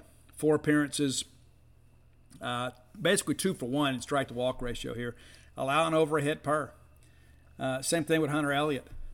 Allowing over a hit per. And just over 2-1 strikeout-to-walk ratio. But in conference play, you look at the win-losses here. Dylan DeLucia 2-0, and he is the only guy on this pitching staff in SEC play that has earned more than 1 victory. And that's, again, it's a team loss. But you're 5-10 in the conference. And you look up and down here, Derek Diamond in SEC play 0-3 with an ERA of 8.05. Jack Doherty, ERA of 6.37. This ERA as a team in SEC play, 6.58. Opponents are under 5. It's an offensive year this year, and it's a bad year to have bad pitching. As a staff, we talk about allowing more than a hit per. 154 hits and 132 SEC innings. Rather interesting to say the least. And right at 2 for 1 strikeout-to-walk ratio. Those numbers are not good numbers. Those are not winning numbers. It's like you look at the record and you say, wow, they're struggling. Then you get inside the numbers here and you realize you're not doing the things it takes to win. You're walking half as many guys as you're striking out. And so if that's the case, there are going to be a lot of innings where you're going to have traffic on the bases, and more times than not, you're going to have a couple runners on each inning. So that's where I think we look at this thing with Ole Miss that could be interesting. Quick peek, too, at the hitting here in an SEC play, just to kind of see how these numbers have worked out here for them. Tim Elko actually doing great, actually hitting better than his overall average, 407 in conference play. Outside of that, it dips off. It really, really dips off after that. Kemp Alderman hitting 278, Leatherwood 263. Nobody else above 250 among the regulars. Jacob Gonzalez hitting just 232 in conference play. Hayden Dunhurst barely above 200. Same thing for T.J. McCants. And then Chatinier and Burford both under 200. So not the best of times. Not great. Let's take a look at some fielding stuff here too before we get out of here, because that's been a real challenge for those guys too. We haven't been elite defensively this year either. But we're a team too that when we need to, we generally can make a play. And that didn't happen last weekend against Auburn. But looking at errors on this team, Reagan Burford, the guy we mentioned earlier, he has 10 errors. 10 and 63 chances. Woof. That is crazy. A guy that's hitting less than 200 in conference play, and he's leading the team in errors with 10. I don't know how that works. Jacob Gonzalez, a guy that I still think's a first-rounder. He's had 6 errors, fielding percentage of 946. 112 chances, though. Hayden Dunhurst, 5 errors this year, too. Peyton Chatagnier with just 3. But, it's kind of littered up and down the lineup. But when you look at you got to be strong up the middle. When you don't have middle infielders that can consistently make plays for you, you generally give up more hits than you should. You can't turn double plays. Next thing you know, you're in trouble. That's kind of where we are. And that's why I look at this Ole Miss thing, too. It's like, I look up and down the order here. It's like you just keep looking for somebody to jump out and say, that guy's having a great year. And with the exception of Tim Elko, who could you say is really having a great year? Gonzalez having a good year, but Elko's having a great year. And the problem is when you don't have a strong supporting staff, people can get around you. People can get around you. There's no question about it. People will not give Tim Elko a meaty pitch when they know that number one, he could strike out, but number two, that there's not anybody really behind you to hurt you. But they can get streaky. I mean, they had the ball game against Alabama. They hit 6 home runs in the ball game and lost. And that's what happens when you're not getting guys on base. You're not able to move runners. You give a bunch of solo home runs. You still win ball games. Solo home runs still count, but you'd like to have some guys on base that aren't able to do that. And so it struck out 16 times in the game against Central Florida. So, again, there is some swing and miss in this lineup. I don't think there's any question about it. But do I expect to win this series? Yes, I do. Do I think we sweep it? No, I don't. I hope we do, but I don't expect it. I do expect to win the series. I think the weight of the series and the weight of the season is probably a bit much for them. And, again, I won't be surprised either way, but I will be disappointed if we don't win the series. I'm going to pick it 2-1. I think State takes the Sunday game and probably the Saturday game. And we'll see what happens. This is, again, kind of a free-swinging team. When you've got the juice and you're kind of frustrated, talking to people in college baseball circles, there is apparently, some guys at Ole Miss that have some draftitis. We have dealt with that too. I think in some respects, though, we have kind of put that back. I think we have kind of settled into who we are now, and we have kind of settled our pitching rotation and settled a lineup. And so there are more questions about Ole Miss heading into this weekend than there are Mississippi State. And, again, very talented team. If we go out there and get loose and fast and hang some breaking balls, you got some guys in there that can hurt you. But, again, if we throw strikes and don't walk people, and that's easier said than done, right? But we play clean defense. We don't give them much. We're going to win this series. And we could sweep the series, though I'm not expecting it.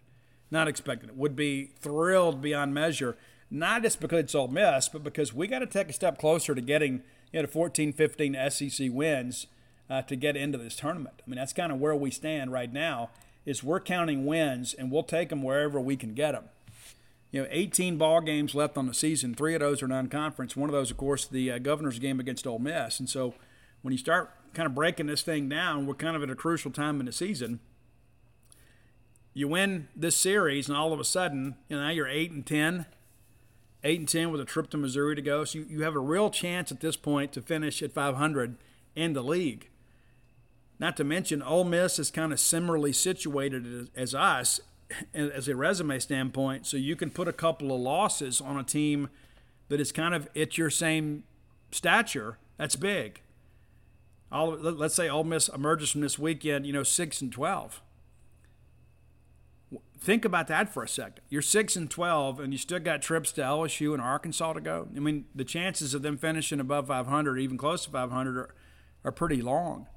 And so it's not just about beating Ole Miss, and that always matters to us, but it is about this is the next team on the schedule, and regardless of where they go to school, this is a team that we could put behind us and likely keep behind us in the standings as we kind of move forward. There's a real chance that Ole Miss doesn't make Hoover, and you laugh at that. I mean, you got Missouri, Kentucky. They've already played head-to-head, so where are they going to pick up wins? Missouri's going to play Ole Miss. And we know from experience, you better not take those cats lightly. We're going to go up there next weekend. But when you start looking at Ole Miss's schedule, I think that makes this weekend all the more desperate for them. I'm not going to get into some in-depth thing about their schedule here, but just real quickly here, just kind of looking at what's left for them. We talk about, you got to play Mississippi State this weekend, who is figuring some things out. Then you go to Fayetteville, Arkansas, who has figured things out. Then you host Missouri, who is basically similarly situated as you. Then you go to LSU, and then you host A&M to close it out. And A&M trying to get back to Hoover, really in a good spot right now. But, Schlossnagle and those guys aren't going to show them the same respect. And so, you could conceivably look at this and say, you know what, they could lose every series the rest of the way. I would expect them to beat Missouri, especially playing at home. Toss-up games generally favor the home team. But I don't think anybody expects them to win a series at Arkansas or LSU. You lose this weekend, you think about that for a second. Let's say you get 3 splits out of that, right? Well, that makes you 3-6. Look at what you've got right now. You've already lost 10 games. So right there, no matter what happens in the other 2 series, you already have a losing record in the conference.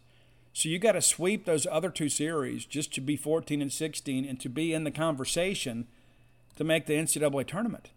That's how big this series is for both teams. It's not just about us. It's about them. We're both struggling, and we're both kind of similarly situated. We talk about our records are virtually identical. And so the winner of this series is going to feel a whole lot better about their prospects. And the loser of this series, might be ready to pack it in. And I believe that's going to be them. Remind you, too, if you hadn't done so, go to dogpilethebook.com and order Dogpile. You can get them. We've got some inventory in now. And, again, kind of able to move some things around. Got a little inventory for you guys. And Mother's Day is coming up. Father's Day is coming up. Be thinking ahead. And you're going to feel so much better about yourself. Hey, let me go ahead and take care of this Father's Day gift, a Mother's Day gift, so I don't have to worry about it later. Just go ahead and get it done. Finish the show, log on to dogpilethebook.com, and go help your family kind of, fill out their collection. Maybe you got Flim Flam and Dogpile, but you don't have Alpha Dogs or Stark Villains. And if you're unfamiliar with Stark Villains and Alpha Dogs, and you should be, but if you're not, it is the story of the State-Ole Miss rivalry told from a Mississippi State perspective. In a couple of years, I'm going to come back and write the 3rd book. We'll have a trilogy of great moments in the rivalry between Mississippi State and Ole Miss from a state perspective. Like I interviewed Jackie Sherrill and Ron Polk and Jake Mangum and Mitch Moreland and Don Smith and Sleepy Robinson, and I had them talk about their favorite moments in the rivalry. We'll do that again in a couple of years. But if you're unfamiliar with those books, you want to reach out and get them, because every other book written about the rivalry is written by some Ole Miss guy that wears like seersucker shorts and a bow tie. Not me. So be sure and check them out. If you're looking for Bloomsville Oleander, you can find it at Amazon.com, BooksAMillion.com, BarnesandNoble.com, and great bookstores everywhere. And your local bookstore can order it for you too. And finally, if you're looking for Stark Villains gear, go to StarkVillains.com. Everybody needs one of those. Chances are your dad listens to the Boneyard, and maybe he's never thought to buy a Stark Villain shirt for himself. Maybe he doesn't fashion himself as a Stark Villain, but deep down in his heart, he is a Stark Villain. Maybe you should surprise him with a Stark Villain shirt for Father's Day. Until next time, let's all live our lives in a way we make more friends than enemies, and people can see a difference in the way we live. Spring. Nothing like the world progressing towards summer to inspire your own progress. That's what life's all about. In your career, relationships, and your finances. Let's talk about that last one. With the Chime Secured Credit Builder Visa Credit Card, it's easy to start building credit with everyday purchases and regular on-time payments with no annual fees or interest. So your weekly grocery run can feel even more productive, and that morning coffee can taste like a little victory. And if your credit scores grow, so could your opportunities to get lower rates on loans. Like for a new ride or finally having a home to call your own. Sounds like progress, right? With Chime Secured Credit Card, you can start improving your credit scores right away. Get started today at Chime.com/build. That's Chime.com/build. Chime. Feels like progress. The Chime Credit Builder Visa Credit Card is issued by Bancorp Bank N.A. or Stride Bank N.A. Members FDIC. Out-of-network ATM withdrawal and OTC advance fees may apply. Terms and conditions apply. Go to Chime.com/disclosures for details.